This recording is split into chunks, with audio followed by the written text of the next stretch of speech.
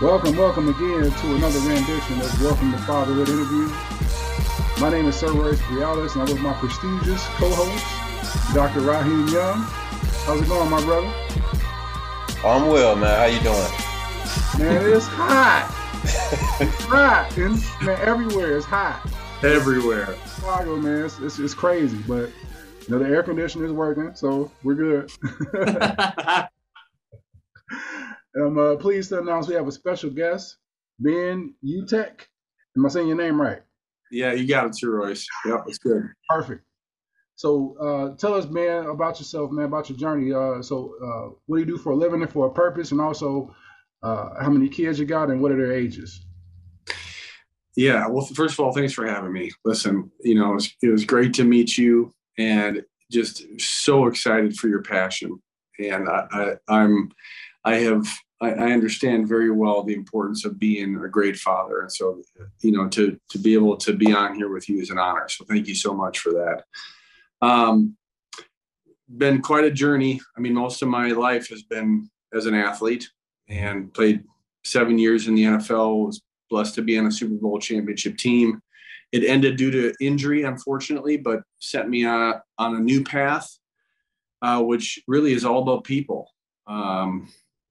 I am a chief culture officer, and everything that I bring to organizational culture in corporate America comes out of what I learned from my Hall of Fame coach, Tony Dungy, and the power of servant leadership. The belief that if you build better people, you get better performance. His main goal in football was to build a family, and the acronym for family in football is forget about me, I love you. And it's this idea that selflessness and humility are principles that build loyalty, trust, and commitment to levels that are not able to be dismantled. And so, that's what I'm passionate about now. I have 4 daughters, believe it or not. So pray for me every day, please. 4 girls, 5 women in my life every day. Oh, wow. But it's elevated my role as a man in this world, and I'm so blessed for that. And these are incredible women, and I'm learning so much more about myself as a man, being a father to 4 incredible young women than ever before. So the ages are 13. We have identical twins that are 11, and our 6-year-old turns 7 at the end of the month. So it's a busy time, but it's a good time. That's awesome. Can you go into like some of the things that you've learned from having 4 daughters and being the only man in the house? Oh my gosh. How much time do we have, Doc? Huh? As much time as we need. Listen, man, I think and I can speak obviously only to my household, but the importance of listening, being a really good listener, not just listening as a facade, but listening intentionally with empathy has been really a critical lesson that I've had to grow and learn. Because I've always been a vulnerable guy, so I'm just going to be honest with you. I mean, it's oftentimes my selfishness gets in the way of being able to do things well as a father, and listening well and having the humility to really listen with intentionality and empathy has probably been one of my greatest lessons. But the more I develop that skill and the better I get at it, the more my girls trust me, and the more they begin to actually be vulnerable with me and actually talk to me. Because they see me as an advocate, and they see me as a protector and somebody that it has their best interests at hand. And so I'm striving. I'm doing whatever I can to grow in those areas. Can you talk about your daughters a little bit more? So, which one of your daughters is most like you out of the 4? Oh my gosh, what a good question. I feel like that's hard to answer because they each have unique characteristics. Like Alora, my firstborn, is a perfectionist, and she's a people pleaser. and so am I. I care deeply about. I lead with my heart in everything that I do, and a lot of times that builds deep and meaningful relationships. Other times it gets me into trouble because I trust people too much, and I get taken advantage of because of that. That's totally her.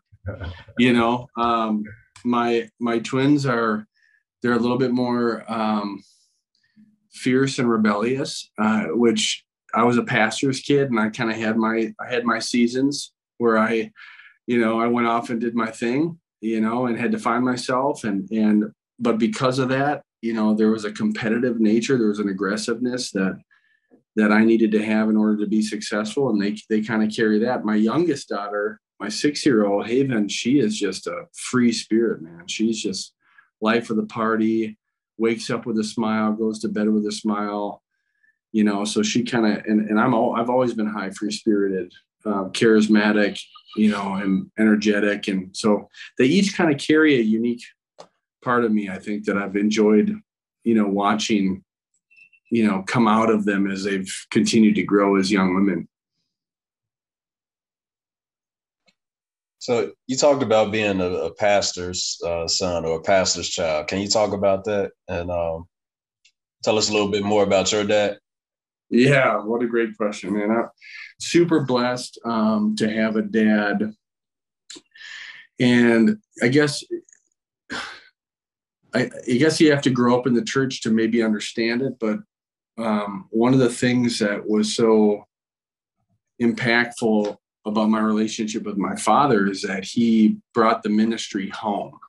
Mm-hmm. And so what that means is that, he practiced what he preached, basically.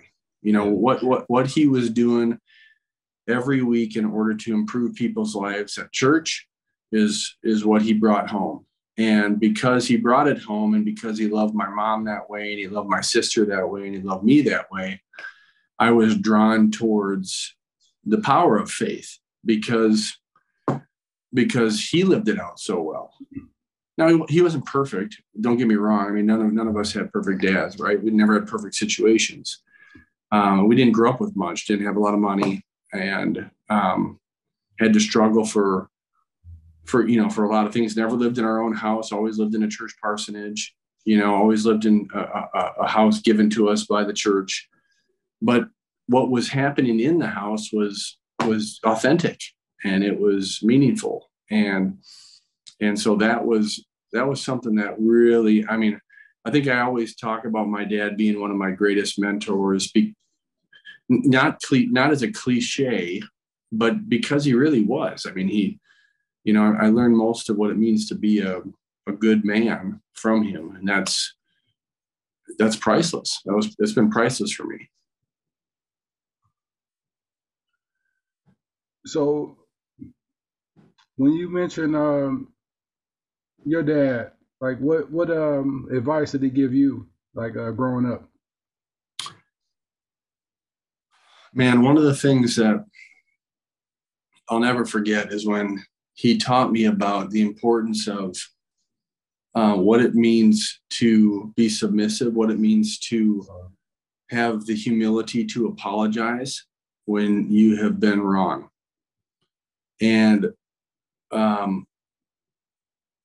my parents practiced that. I'll never forget, man. We had moments where we'd have these kind of like family meetings. My dad being a marriage counselor, my mom had a counseling degree as well. So we had a family that really practiced communication.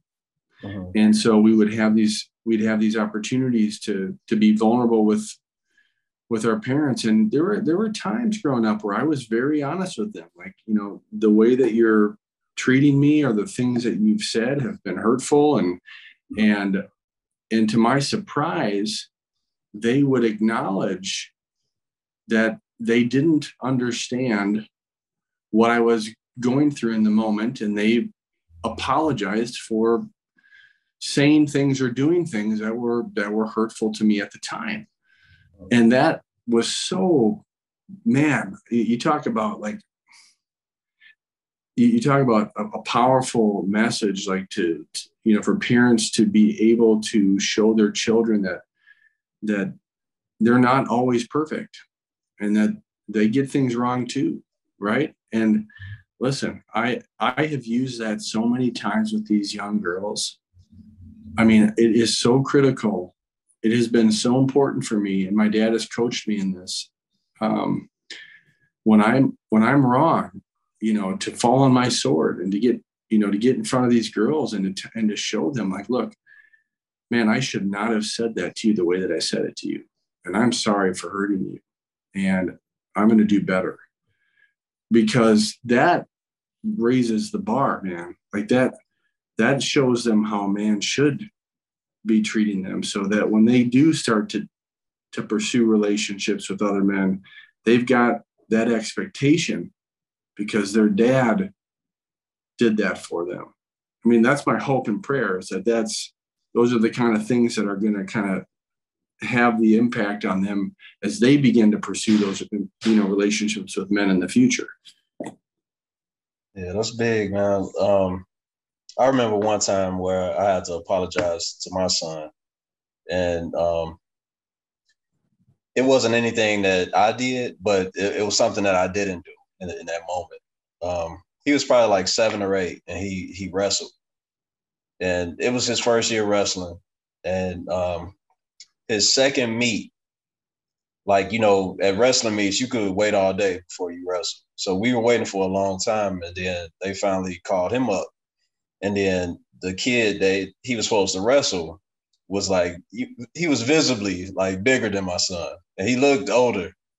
But I didn't say anything. I was just looking at it like, it's a good opportunity for him to practice his moves, learn, go against somebody that might be stronger than him, learn how to overcome that. So they started wrestling, and the kid, he beat my son pretty bad. My son started crying during the match. And, he pinned my son. So then he came, but, my son came back over. He was crying. I'm telling him, like, it's okay. You got another match. You can come back. So then the second match, the same meet, it was another kid. He wasn't as big as the first kid, but he was still like, he still looked like he was older than 7 or 8 and still a lot bigger. So, I sent him back out there. Same thing happened. Like, he started crying, and then he got pinned. So my son now is, he's 15.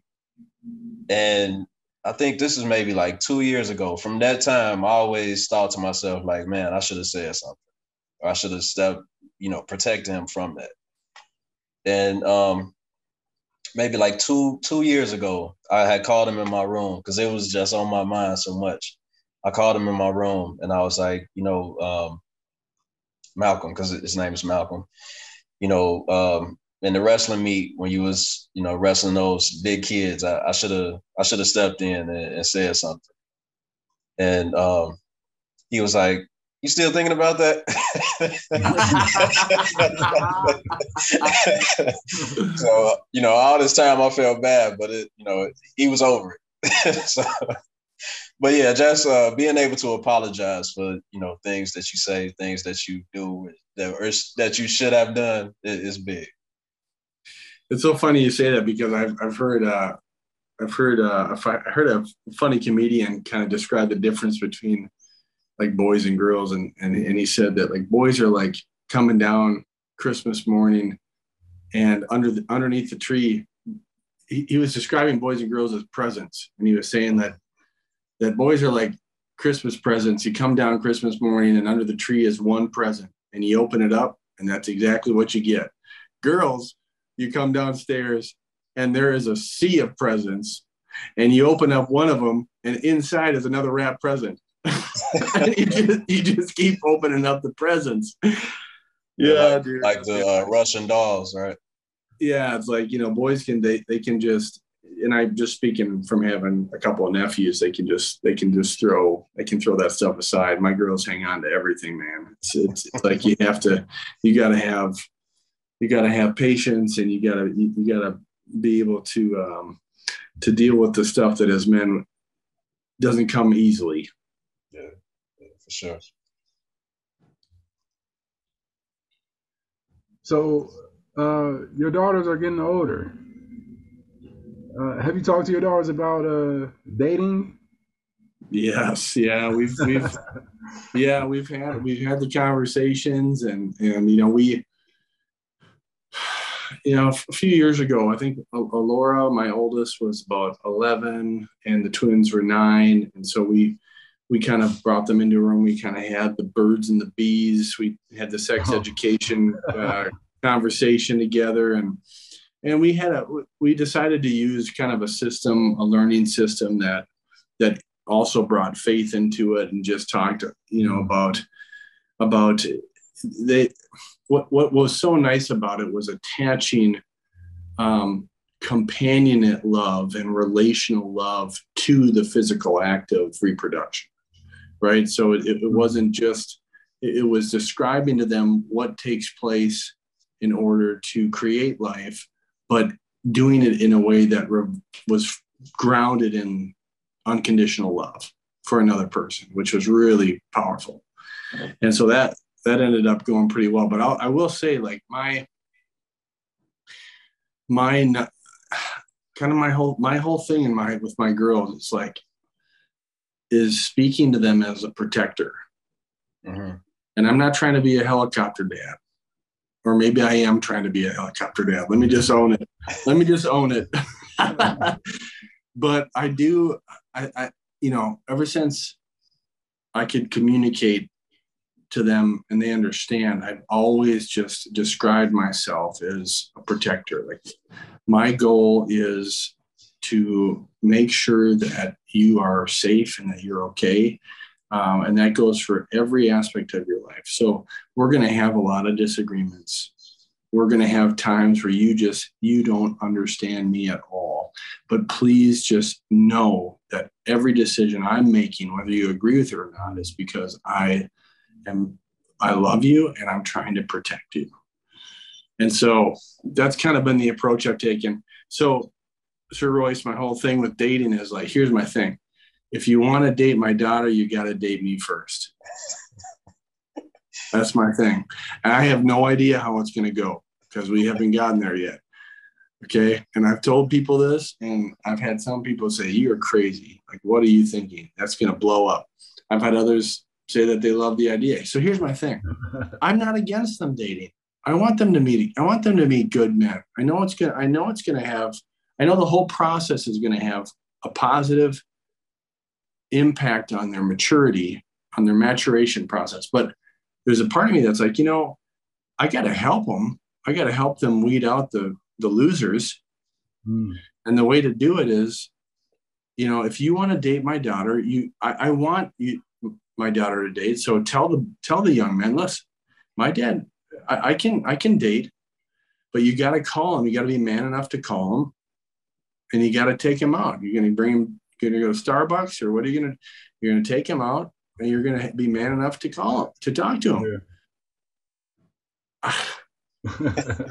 I don't know. Is that dumb? You guys are laughing. That's great. Like, the location matters. Where are you taking my daughter? Show me. Well, yeah. I mean, we can't let chivalry die. There's got to be some degree to which we help. It's not only about developing. If you have daughters, this is my perspective. It's not only about developing them into and empowering them to be the strongest women they're capable of, but it's also being willing to develop the men who pursue them into the best leaders that they're capable of being. And that's going to be one of my biggest challenges, because I hate the thought of, another guy taking my daughter. I just hate it. I hate it. I'm not excited about it. But I do believe, just because Tony Dungy changed my life. My life was changed by a coach. So, how selfish of me if I don't actually take what I learned from someone like Tony Dungy and give it to somebody else. And so, the best chance my daughters have of choosing a man that's going to be the best for them, for their life, is if I take an active part in developing them as leaders and pursuing them. And so as much as I'm not looking forward to it, that's what I'm going to try and do.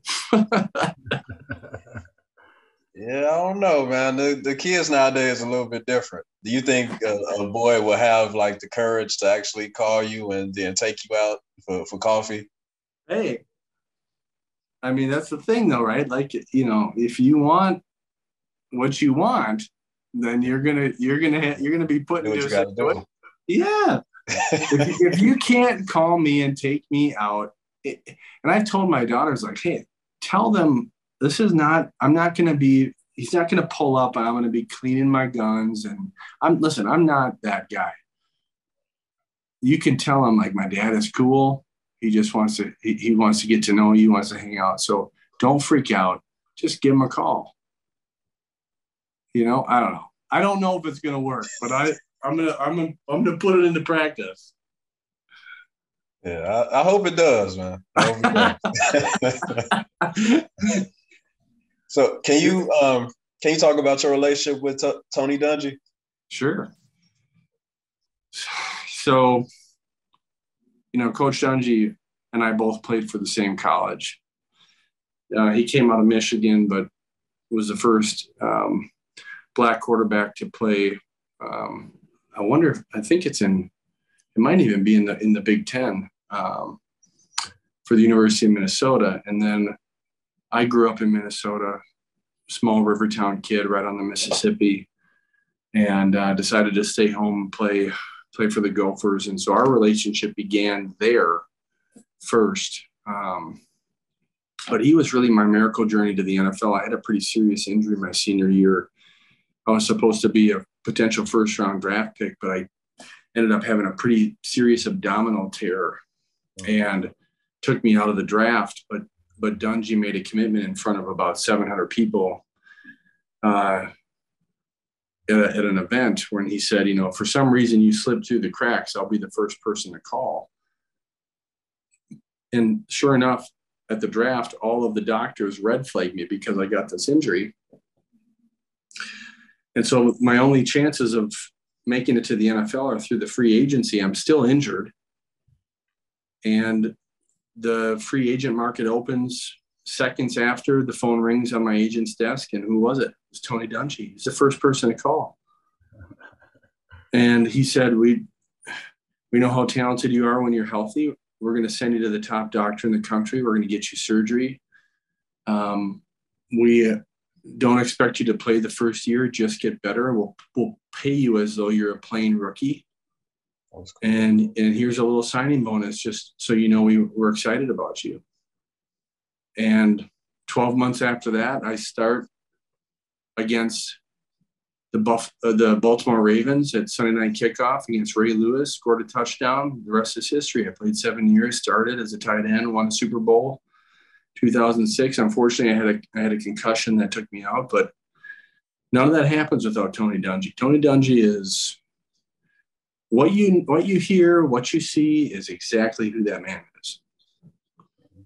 Authentic, empowering, selfless, everything.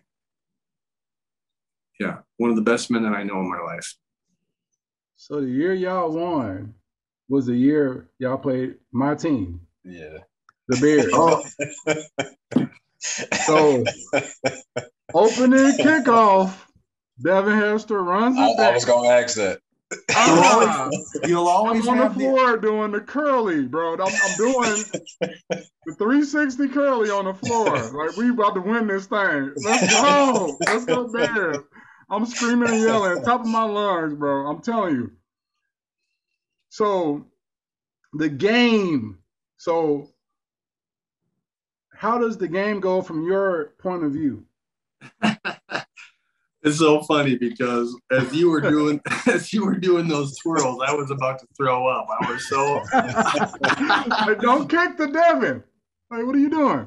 It's funny because when I speak, I tell this story where it's like, from my perspective, like Adam Vinatieri already won 3 Super Bowls with the Patriots, kickoff Super Bowl 41. up, goes soaring into the Miami Dolphin Stadium, 90,000 flashing lights. And it's the best athletic moment in my life. And I'm like, oh my gosh, this is incredible. And then the ball lands in the hands of the most deadly return man ever in the history of football. And he takes it all the way back. And while you were doing somersaults, I was feeling sick to my stomach. Oh my gosh. Yeah, I don't know. I mean, you know, I don't know. What really happened, I remember thinking to myself, oh my gosh, that's never happened ever in history of football. Opening kickoff. Yeah, what does that mean? Yeah. And then I look to my right, and there's Tony Dungy, paying no attention to what happened. Calm as can be, just like you see him on Sunday Night Kickoff. And he's just on he's looking at his play sheet, and he's talking to his offensive coordinators about the first 5 scripted plays we always had. I look to my left, there's Peyton Manning talking to offensive coordinator Tom Moore, giving no credence to the celebration in the Bears end zone. It was like I looked at these 2 leadership giants on the team, and it was almost as if the play didn't happen. Even though I'm freaking out, I'm like, my heart is pounding. I'm like, oh my gosh, this is it. We're not going to win this game. First play. And I look over to my right and my left, and it's like, oh, this is no big deal. Let's go to work. And, you know, our whole philosophy our culture was called the Colts way. And so our whole philosophy was no excuses, no explanations. A team never wins on emotion, it wins on execution. Whoever executes the best, most likely is going to win every time. Yeah. And that's kind of what brought us to the championship. So we just went to work, and unfortunately y'all had Rex Grossman. No big deal. Sexy Rexy, man. Yeah. I'm screaming at the end of the game. I'm screaming the negative way. Like, what are you doing? Don't throw it there. Nah, that's I never got a chance to really enjoy the Bears as a grown-up. Like as a child, they were bad. Yeah. The whole time. Well, listen. If we rewind a little bit and we just take a different approach to it, it was the first time in history that 2 black coaches ever got to the Super Bowl, number 1. And number 2, both of the coaches were outspoken servant leadership styles. Lovie Smith and Tony Dungy who both made it to the biggest game on planet Earth. Both got there with a philosophy that believed in the human condition at work. If you build better men, you get better football players. There's no bias in that.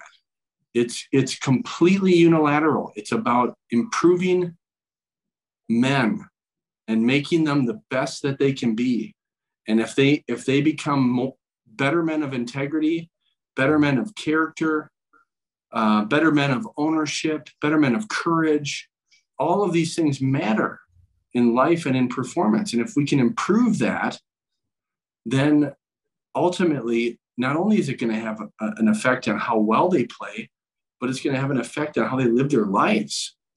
And it's going to empower them to be more successful when the sport that they played since they were 4 years old is done. That was life-changing for me. Yeah. Like we talked about it a little bit before we started recording, but the trophy that you have on your mantle in the back, can you talk about that and what it means to you? Oh man, yeah. Thanks for asking, Raheem. I mean, this is the Uncommon Leader Award, and Coach Dungy created this award over a handful of years ago, and it's gone to some incredible people: Peyton Manning, Ben Roethlisberger got it last year. I mean, it's supposed to symbolize individuals that live life in an uncommon way. and it in a way that goes against the flow of the world in many ways, in many aspects. And so, yeah, I'll never forget when I got the call from Coach Dungy. You know, he and his wife Lauren, they pray about it every year, and they make a decision purely based upon what they feel like God has spoken into their hearts. And they called and was going to honor me with that. And I lost it, man. I just lost it, like snot lost it. Like I had to get tissues. Which is so funny. Like, think about it. Like I used to hit, I'm 6'7", 260 pounds. I'm not a small man. Like I used to hit people for a living, and, you know, here is a man calling me and using words to edify me and affirm me. And I'm just turned into a puddle. But ultimately it's because of the way he lived his life. And the Uncommon Award is a reflection of himself and the three men that had the greatest impact on his life, which was his father, Martin Luther King Jr., and Cal Stahl, and who was the head coach of the Minnesota Gophers when Coach Dungy was playing for the University of Minnesota. And so that you get brought into that community or that family, and it was very special. I'll never forget it, and he'll always be one of the greatest miracles and one of the greatest answers to prayer in my life is Tony Dungy. Can you go into a little more detail about what he said to you, like when he called you, like what words did he say, like when he said you're going to get this award? Yeah. I was in my office. I was trying to get some work done. I got the call, and well, first I look down at the phone and I see his name pop up, and like that had to be great. Should I just send this to voicemail just because? Take it. No, so I just took it, and he said, this is coming up here in the next few months, and just want you to know that Lauren and I have spent a lot of time praying about it, and our journey together was pretty miraculous, and we've always admired, how you've lived your life and how you've treated your wife and how you've, grown as a father. You were always so much more as a man off the field than you were on the field. And that's why we want, to honor you with this. And the award is actually given in Minnesota. And so I think it was really cool because everybody that's at this event in Minnesota grew up watching me play and stay home and play for the Gophers. So it was a really kind of a special moment for me because it was kind of like Tony, and he said this at the actual award event. He said, sometimes people have this conception that awards are just going to go to the A-listers, like the Peyton Mannings of the world. But this award is different than that. This is about finding unique individuals who not only performed well at the highest level, but were able to live out a leadership life at the highest level. So all of that just is, it makes me feel uncomfortable even talking about it, Royce, because I still don't feel like I deserve it, basically. Because I'm not a perfect person, and I've made a lot of mistakes, and so just to get it was a true honor, and I'm just going to try to live up to it. It's you get that award, it just sets the bar, man. So I'm going to ask you. This is another football question. All right. So, who's the greatest quarterback? What do you want me to say? Well, No, I'm trying to see what you're going to say. quarterback outside of Peyton Are you going to Manning? be loyal to your quarterback? Or? So Are answer you his saying- question and then Is answer your my question. question? Is your question who won the most rings or who's the best quarterback? The best. Who's your Mount Rushmore? Okay. Oh man.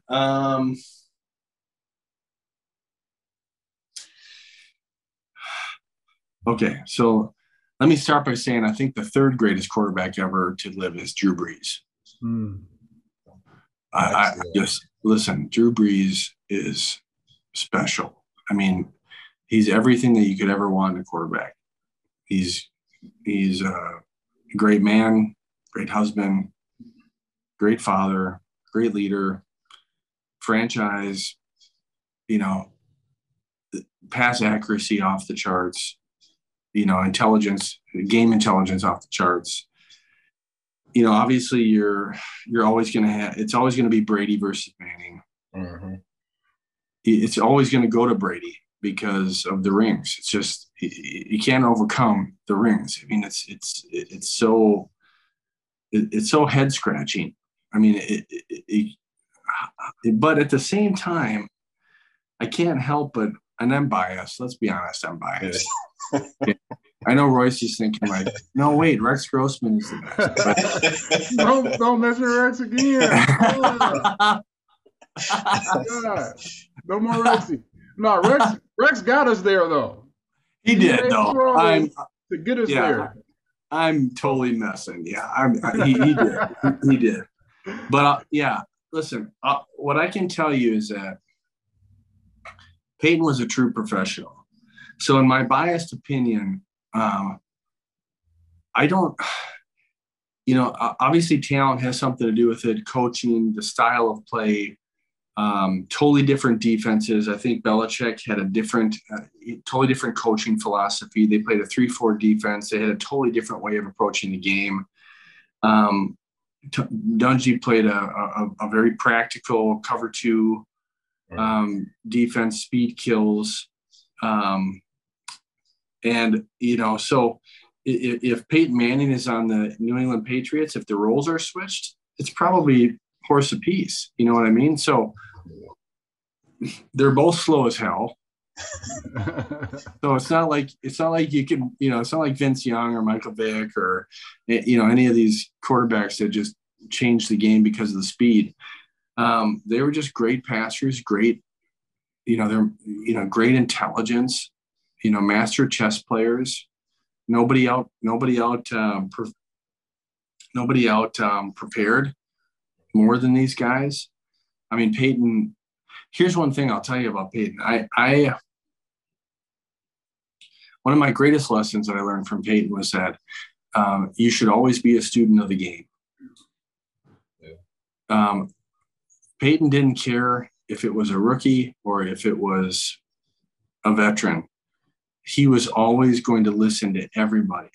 Any piece of information that could make him better and give the team a better chance to win, he's going to listen to. He didn't have the pride to stand in the way of that type of success. Like he truly believed that, like, his role as a quarterback was to always learn. He was a champion learner, and that was pretty profound for me.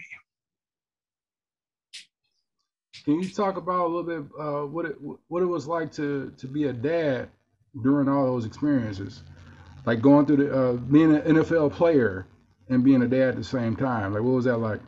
Yeah, so I had about a year and a half of that.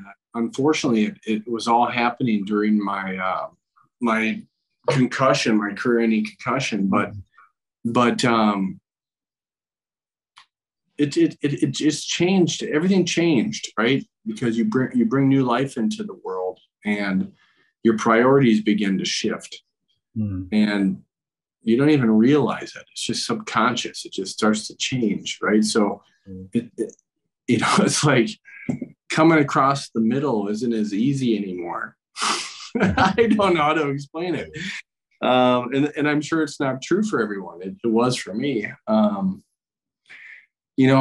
we had our first daughter in Cincinnati, and I unfortunately had a number of pretty serious injuries that led to my retirement, and ultimately that was a huge factor, was especially with the brain. I started having some cognitive issues from multiple concussions, and so it was time to ask some difficult questions.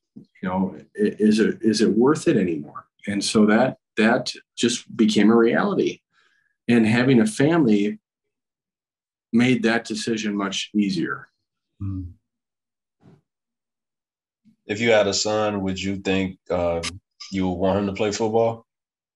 Based on what you said? That's the question, right? That's the question. I would. I think that I've been a national advocate for brain health for athletes, but I've always taken the position that athletics, even contact sports, play a very pivotal role in the development of youth. And so, especially underprivileged youth, and I'm not talking about, there's no race in that. It's just kids that don't have an opportunity, but they're very talented. This gives them an opportunity to do some great things through a sport, through a game they love to play. And so I've always felt like there has to be there's got to be a balance to that. And the balance to me is educate yourself on how important the brain is to who you are as a human being. And then use that education to make good decisions for your kids. There's got to be a balance, right? It's not about, oh, let's just, forget about it. Just keep pushing them to play. No, it's got to be deeper than that. Their brain health is the makeup of who they are. And you want them to have long and successful lives. And so, but at the same time, sports provides life lessons that no other, I guess, avenue or industry can provide. And so you want them to experience some of those things, to be challenged, to be part of a team, and to deal with comparison, to deal with competition. I mean, all these things are so powerful in developing, young children. And so it's really that balance, discovering and finding that balance between the two. So my answer, Doc, is if I had sons, I would do whatever I could to help them in their strength, in their agility skills, up until 12 or 13, non-contact, 12, 13 beyond. Let's go. Yeah. And that comes out of pediatric neurology, right? So a pediatric neurologist will tell you the most important developmental stages of a child's brain is 0 to 12. If that's true, then why put your child at higher risk? Because what you gain from ages 7 to 12, how much of that really puts you on a Division I football team? Not much. I don't know. Maybe. I don't know. Because listen, you look at some of the tight ends in the league that are all pros that never played a lick of football in college. They're basketball players. And they entered the league after college. So there's got to be a balance to it all. Yeah, sure. So talk about you talked about your daughters. How about your wife? So how long have you been married, and what do you attribute? The boss? Yeah. What do you attribute? What do you attribute the longevity of your marriage to? Forgiveness. That'll preach. No, my wife is. I married up, fellas. I outpunted my coverage pretty big. Yeah. She she is the strength to all my weaknesses. And that's just the way that it is. We don't have a perfect marriage. I'm not going to lie to you. I mean, it's, she's had to deal with my insecurities. She's had to deal with my weaknesses. She's had to deal with, me retiring when I didn't want to, and all the baggage that comes with having an identity that's wrapped up in so much in a sport and having to redefine yourself, but I think it's that courage and tenacity and just pure grit. I think that's what makes it is what makes women so beautiful. I mean, there's just no way around it. And so I'm super blessed in that regard. She always wanted to be a stay-at-home mom. She just chose to do that. Thankfully, because of my time in the NFL, I was able to give her the privilege of doing that. And she's just turned it into the job. She's the CEO of the family. She handles it. She controls it. I like to think that I control it. I don't, but she's a very intentional woman. And I've used that word a number of times. I'm sure you guys agree. Like, intentionality is so important in parenting, whether you're a father or a mother. Like, intentionality, like being willing to,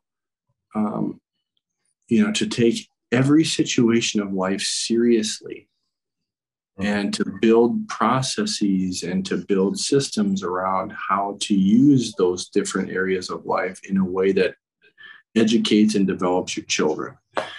And she's that woman for me. So I just do whatever I can to please her so I don't have to sleep on the couch. I know you talked about how your wife covers up some of your weaknesses, but like, what has your relationship with her taught you about you? Oh man, that's a great question. What has my relationship with her taught me about me? Man, I think the importance of grace. Grace is defined as to act with kindness or clemency. But it doesn't mean that you don't demand less. So she still demands greatness out of me, but she's also able to understand the types of situations I'm going through in life and to give kindness and clemency to that. And that's really taught me how to pursue her and to pursue my daughters, so she really is the greatest reflection for how I need to be a father to daughters. And she's very, she pursues knowledge for that. That's another thing that I think is really important, is to not just think that you know it all, but to actually go out and to seek the experts. And so, I mean, even this last week, she was reading the book about raising daughters in a toxic culture. And it's written by a pediatrician. It's not a psychology book. It's actually written by a pediatrician with a medical degree, and it's her experience over her entire career of working with different types of young girls from infancy to adulthood. And then she teaches me these things. And so sometimes I'm more open to it than others, but that's just, at the end of the day, she's kind of the pillar of what makes the family whole. Yeah. And that's so powerful. No, it's real powerful. It's good stuff. My next question is a question I already asked you, man, is what does fatherhood mean to you? And you gave me a real short and sweet answer, and this is a good one. I'm gonna read it to you.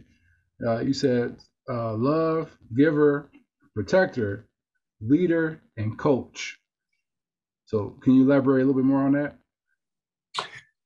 So love is to pursue my daughters with an unconditional perspective. Mm-hmm.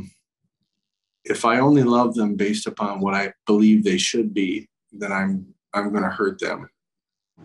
And what I want to do is I want to embrace them for who I believe God created them to be, whether that's something or someone that I expected or not. Right. So there's the unconditional love side. Giver is to be proactive as a parent and to do whatever I can to help them. I don't want them to be entitled, guys. I think entitlement is a very dangerous occurrence that has happened in children in our country. I don't want to entitle my children, but I want to empower them. I want to give them every opportunity, but I want to let go at that point. I want to open the door, but I want to let go and let them be the deciders of their fate. They have to make their own way because life is hard for all of us. It's hard and you got to fight and you got to go after what you want. So that's love, that's giver. Protector, like I shared, it's about realizing that I'm the first example of what it means to be a man in their life, period. I'm the first example of what a hero is to them. And they watch. I don't know, maybe, I don't know if it's the same with boys, I don't have them, but girls watch nonstop. They watch how I pursue their mom. They watch how I treat her. They're protective of her. There have been times when they haven't approved of how I've reacted to her and they've stepped in. It's really kind of cool. It's really kind of cool. And it's sobering. It's sobering. I've had moments where I've been put in my place by my girls.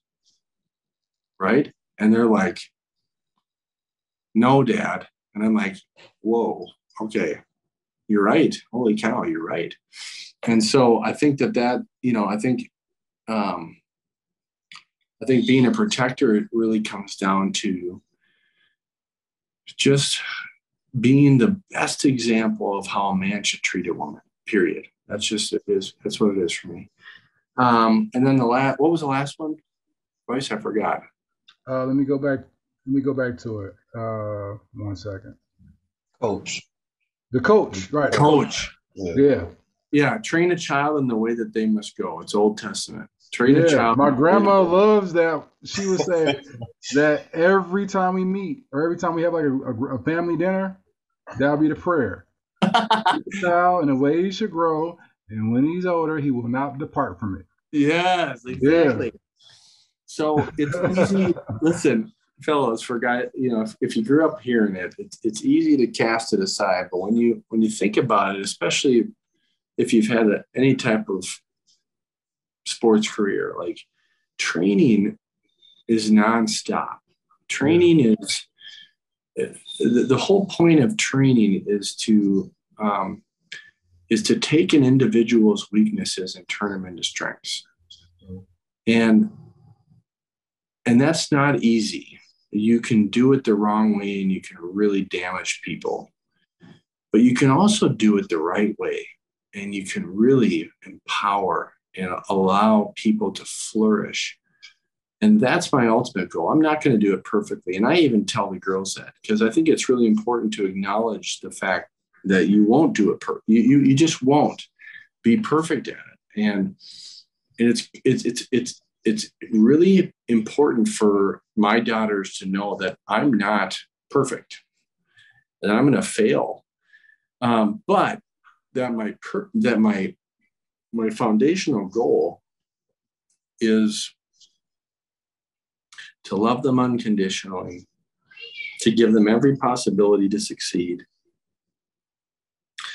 to pour into their lives and to do what I can to coach them and help them become the best that they can be.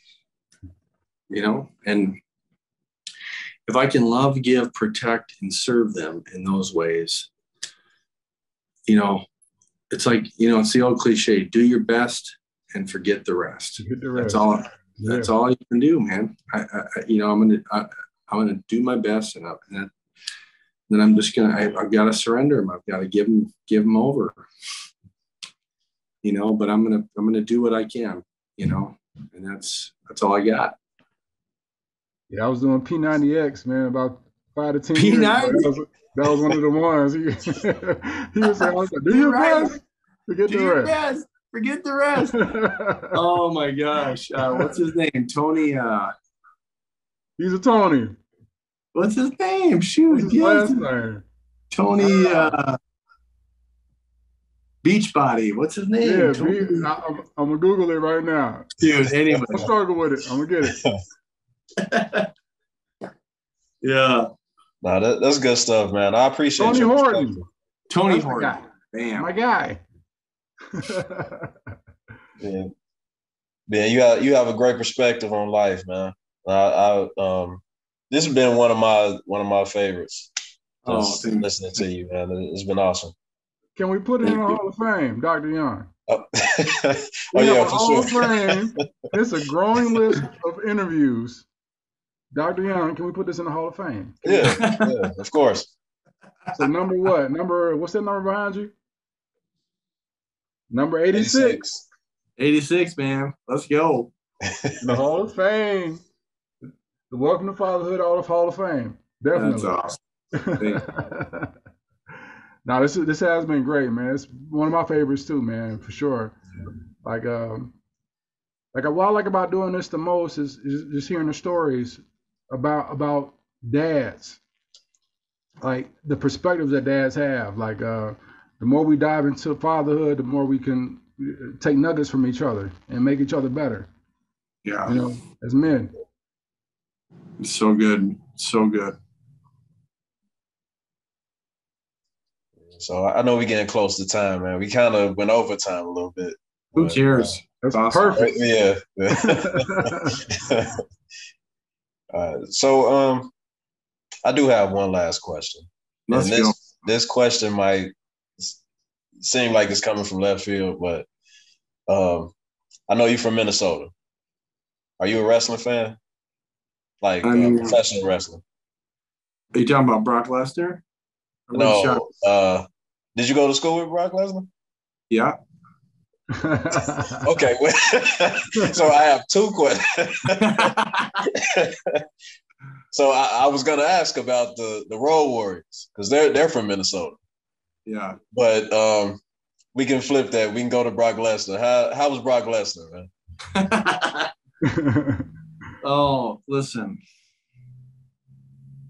This has to be true no matter if you're a top 10 college wrestling team in the country. You really can't put it into words what these guys have to go through.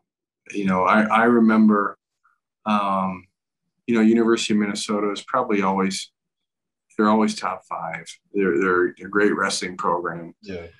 And we would be heading out to football practice and we would see a van drop off a bunch of wrestlers with 45-pound plates, and they would literally just take off.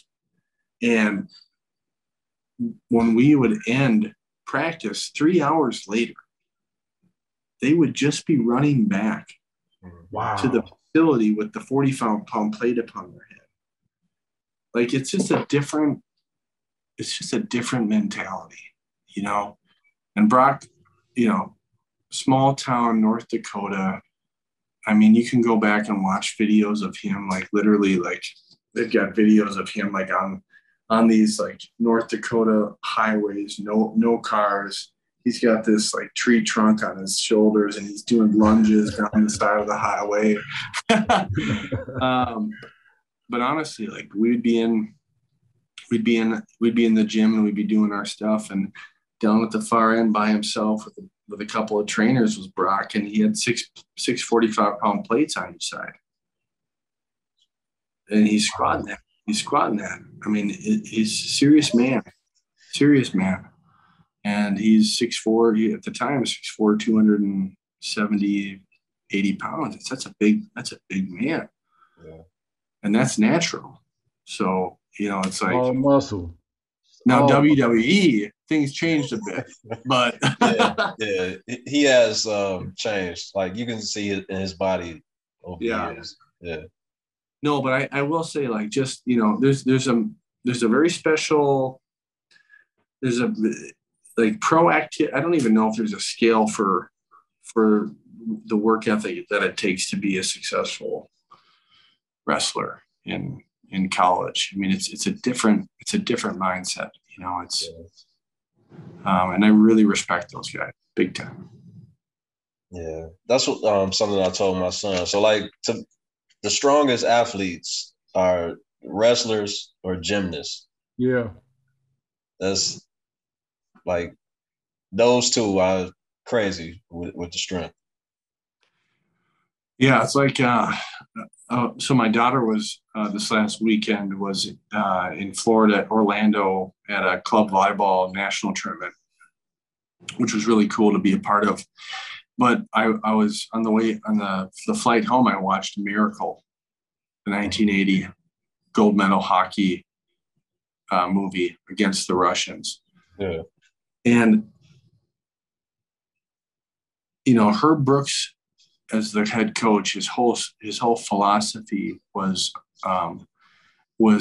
developed around how do I take these young boys, these young men, and show them that they're capable of so much more. And when you watch the movie from that perspective, you begin to understand the reason why he did some of the tactics that he did, which to so many people would be like athlete abuse. It'd be like, holy crap, what, are you serious? But the way that he did it, with the strategy that he did it with, when you go back to, what Royce, what your grandma was always preaching to you and what I always heard, like it's just, he was training a child in the way that they would go. Yeah. It just was doing it in a very intentional and strategic way, man. So whether it's wrestling or, that's what great coach. See, one of the things as a chief culture officer that I always say is that culture is the leader's choice, period.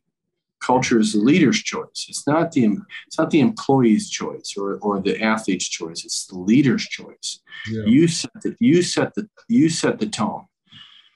And that is, when you've got leaders in place that are really talented, not only at the X's and O's of sports, but are really talented at the X's and O's of people.